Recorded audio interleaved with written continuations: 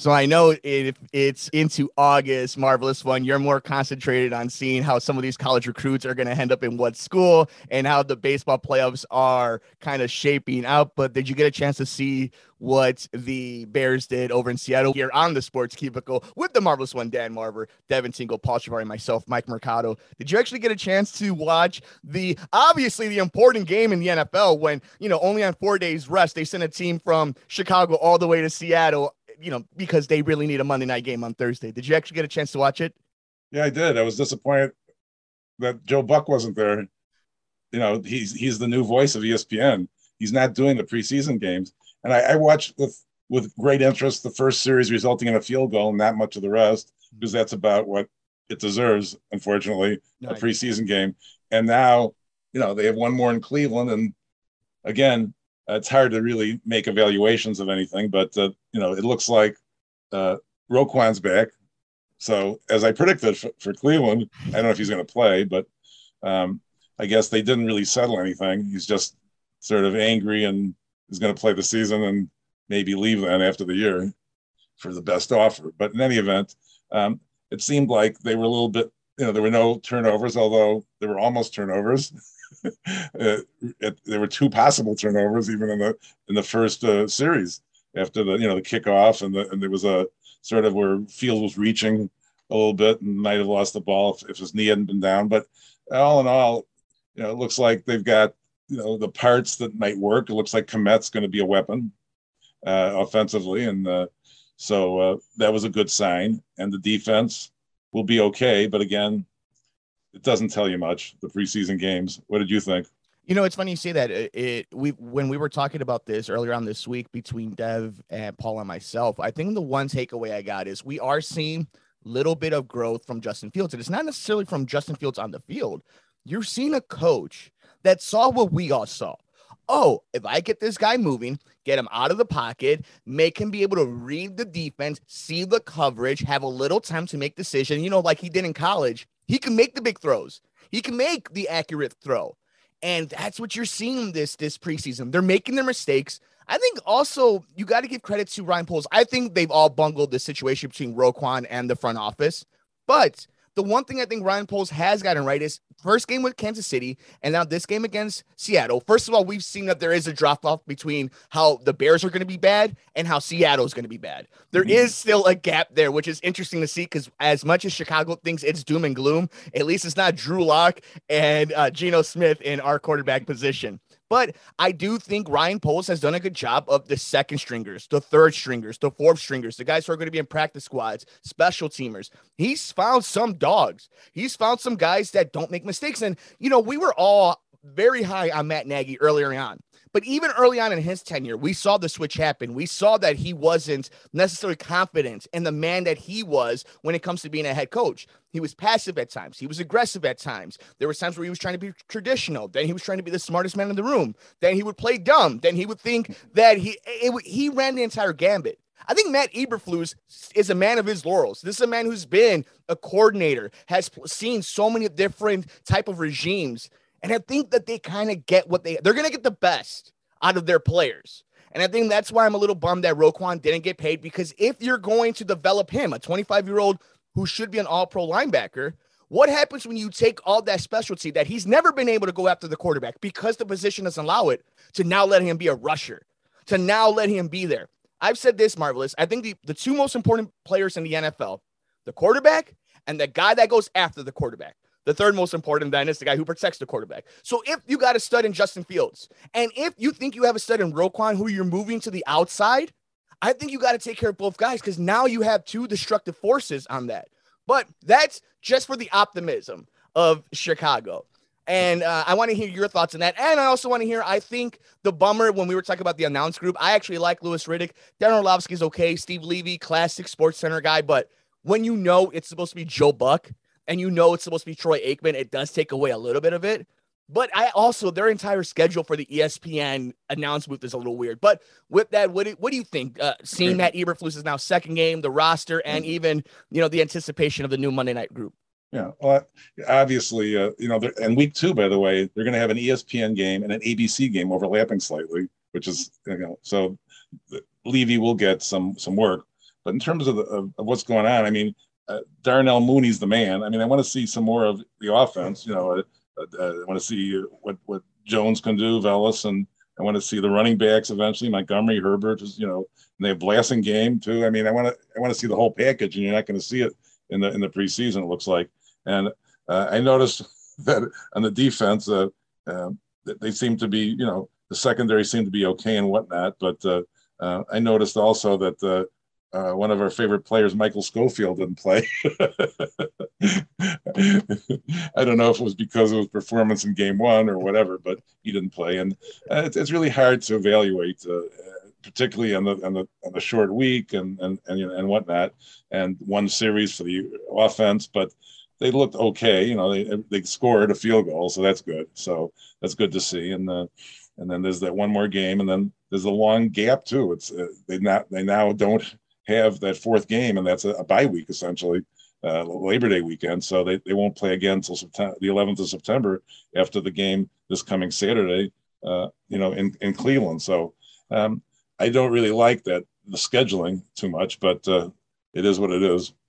Yeah, and it's going to be interesting to see how it all plays off in the beginning of the season. And it's the one thing we've always been talking about. We're super excited. We have a very football heavy episode coming up very soon. We love this time of year because there's so much going on between MLB, between the NFL, between the NBA coming back, with the WNBA in the middle of playoffs. Like, this is an exciting time. And the fact that we just go all football, all out on it, I love it. But there has been a team that has quietly been playing really good of their own, and we'll get to them in just 1 second. But we want to know your thoughts. 2 weeks into the preseason, are you impressed with the Chicago Bears? Do you think they're going to be a little bit better than they seem to be by the bookies over in Vegas and here in Chicago? We want to know your thoughts. We're on Twitter at Sports Cubicle TV. It's the marvelous one, Dan Marver, Devin Tingle, Paul Shivari, and myself, Mike Mercado, here on the Sports Cubicle. But the Chicago Cubs have been pretty dang good, marvelous one. It has been an interesting season. There's been so many different moments where it's been turmoil. There's been good vibes. There's been bad vibes. It seems like there's going to be an uproar. It seems like everything is nice and in cloud nine. But this Chicago Cubs team, as of this recording, are 8-2 in their last 10 games and have won 5 straight series. And it is something that I've been trying to tell you, and I have been talking about. And if you're looking for something to look forward to next season, the ownership talking about spending money, seeing a lot of young guys getting called up and being the reason you're winning games, seeing a lot of pitching development, and if you're winning a couple games in the second half of the season, marvelous. Is there something going into next year that you could take from now? Well, I mean, there is obviously the fact that they kept Contreras and Happ looks like maybe that's a plan, and that I think that to already not have a complete dismantling indicates that they're going to try to win, perhaps.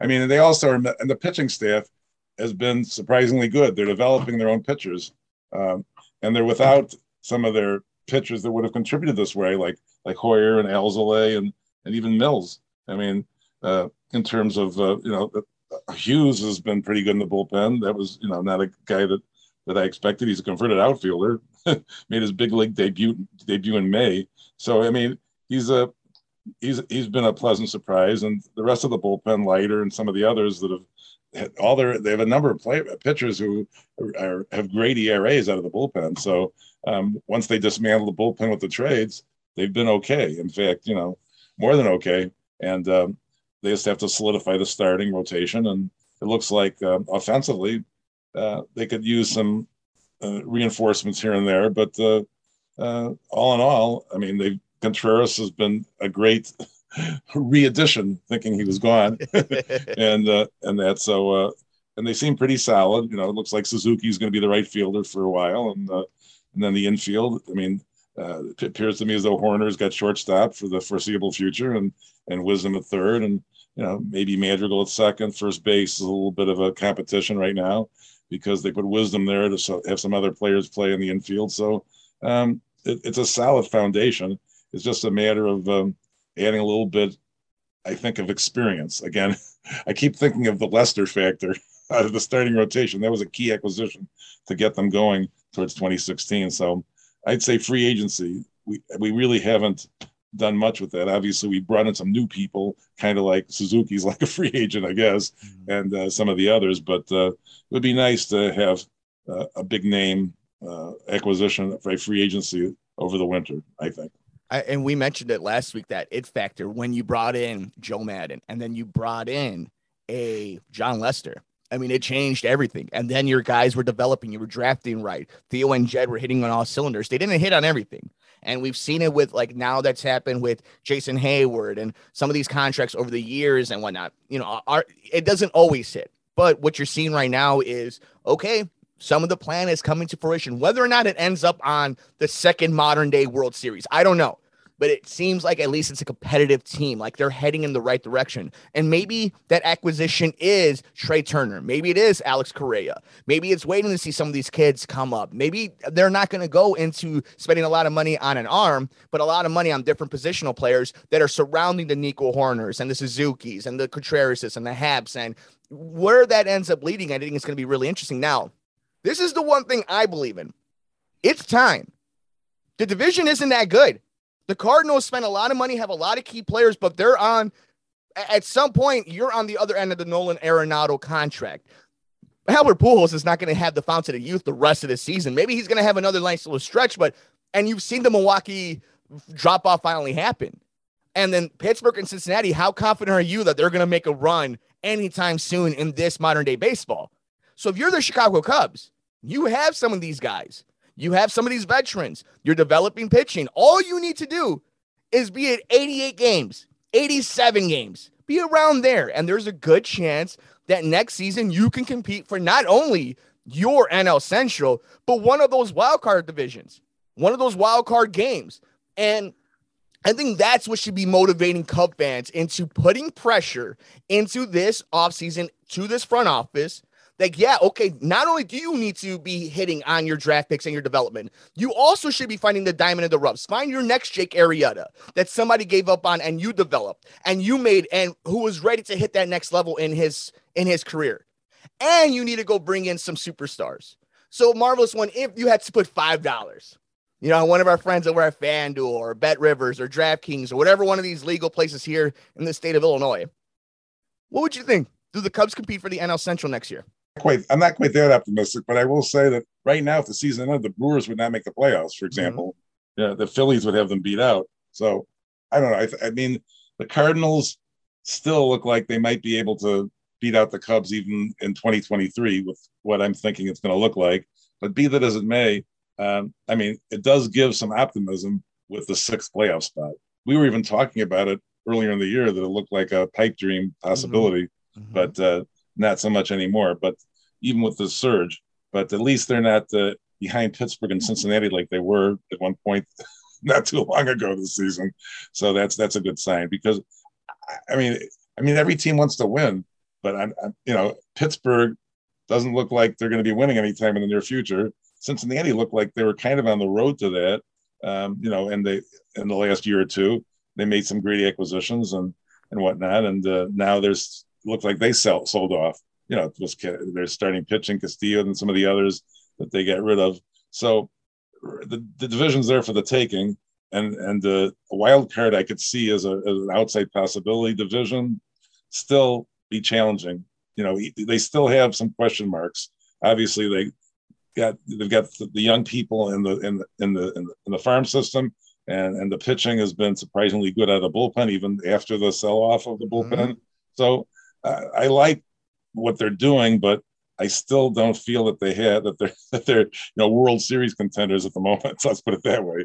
Even in 23, I mean, it would be interesting to see if, you know, Crow Armstrong and some of the others, are gonna make a difference when they're brought up. We'll see how it goes. No, it brings up what we're always talking about, whether it is the Bears or it is the Cubs or it is the Bulls over this last season, where you got to be just be competitive. Be entertaining. Give me a reason. Give the fan base a reason to spend money, to spend their time instead of watching the new Game of Thrones or watching something on Netflix or watching Better Call Saul, that we're going to watch your game. You have to be competent. And I think whether the Bears win 6 games, 3 games, 12 games, if you see maturation from Darnell Mooney, from Cole Kmet, from Justin Fields, from the defense, you're happy with it. For the Cubs next season, if you see that the front office and ownership spends a little money, that they're competitive in games, that they're developing pitching. You don't need to win the World Series. You need to be entertaining and in the conversation when we're in August, when we're in September. You need to be buyers, not sellers in the trade deadline. The biggest thing about you being in a Field of Dreams games isn't, oh my God, they kept these players. They might spend money. You can't have that be the case. And I think that they're heading in that direction. And if the White Sox find the way to do something and wake up, it should be an interesting last few weeks of baseball in the city of Chicago. But Marvelous, any final thoughts as we have seen a huge winning streak from the Chicago Cubs? We've seen the Bears win 2 preseason games, and even the White Sox are making some noise. 2 out of 4 in Houston, but didn't end well. But again, bouncing back and trying to stay in this thing. Any final thoughts over a crazy week that was in Chicago sports? Well, I mean, it was a crazy week. It's funny, you know, they talk about there are no champions in Chicago. Well, we had the Sky on the Wolves last year. The Sky were on the brink of disaster, losing at home. It's an interesting setup, too. They played 2 out of 3, but the first 2 at the higher seed. The weirdest thing ever I've ever seen in sports is the way the WNBA is doing these playoffs.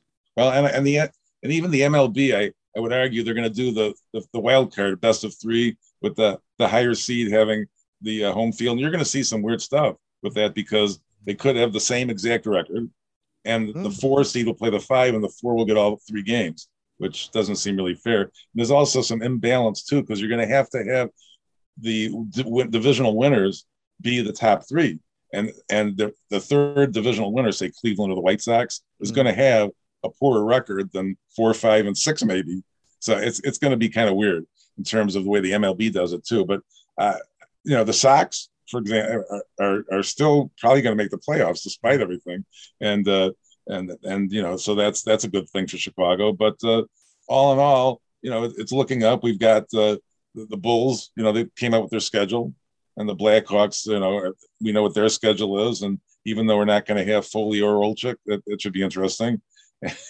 So, you know, it goes on and on. But it was kind of interesting, too. They brought in Girardi, you know, to do some broadcasting for a couple series. Joe Girardi, the ex-Cub, former Philly manager. So I thought that was some nice insight to have a different voice in there in the booth for the Brewers series. And I guess he's going to do some Marlins when they go to Miami. So I think that's a good thing. And so I like what's going on with the Chicago sports scene, and let's be optimistic. Let's say that the Bears do go 8-9 and 8-10-7. That would be terrific. So and there's hope springs eternal in August for the Bears. It's the only time it does if you're a Bears fan. And you know what? It's going to be shout out to the Sky for talk about perseverance and making a statement in game 2. And shout out to Giannis Antetokounmpo. You don't have to wait. You can come to Chicago right now. Me and Marvin will come pick you up. Like, we will leave this recording right now and come pick you up. I'm very impressed that you did this. I never call him by name. I call him the Greek Freak. That's very impressive. Let us know your thoughts the week that was here in Chicago sports. We hope you enjoy the rest of your week and enjoy the rest of the Sports Cubicle. It's the Marvelous One, Dan Marver. It's Devin Tingle. It's Paul Shivari. I'm Mike Mercado.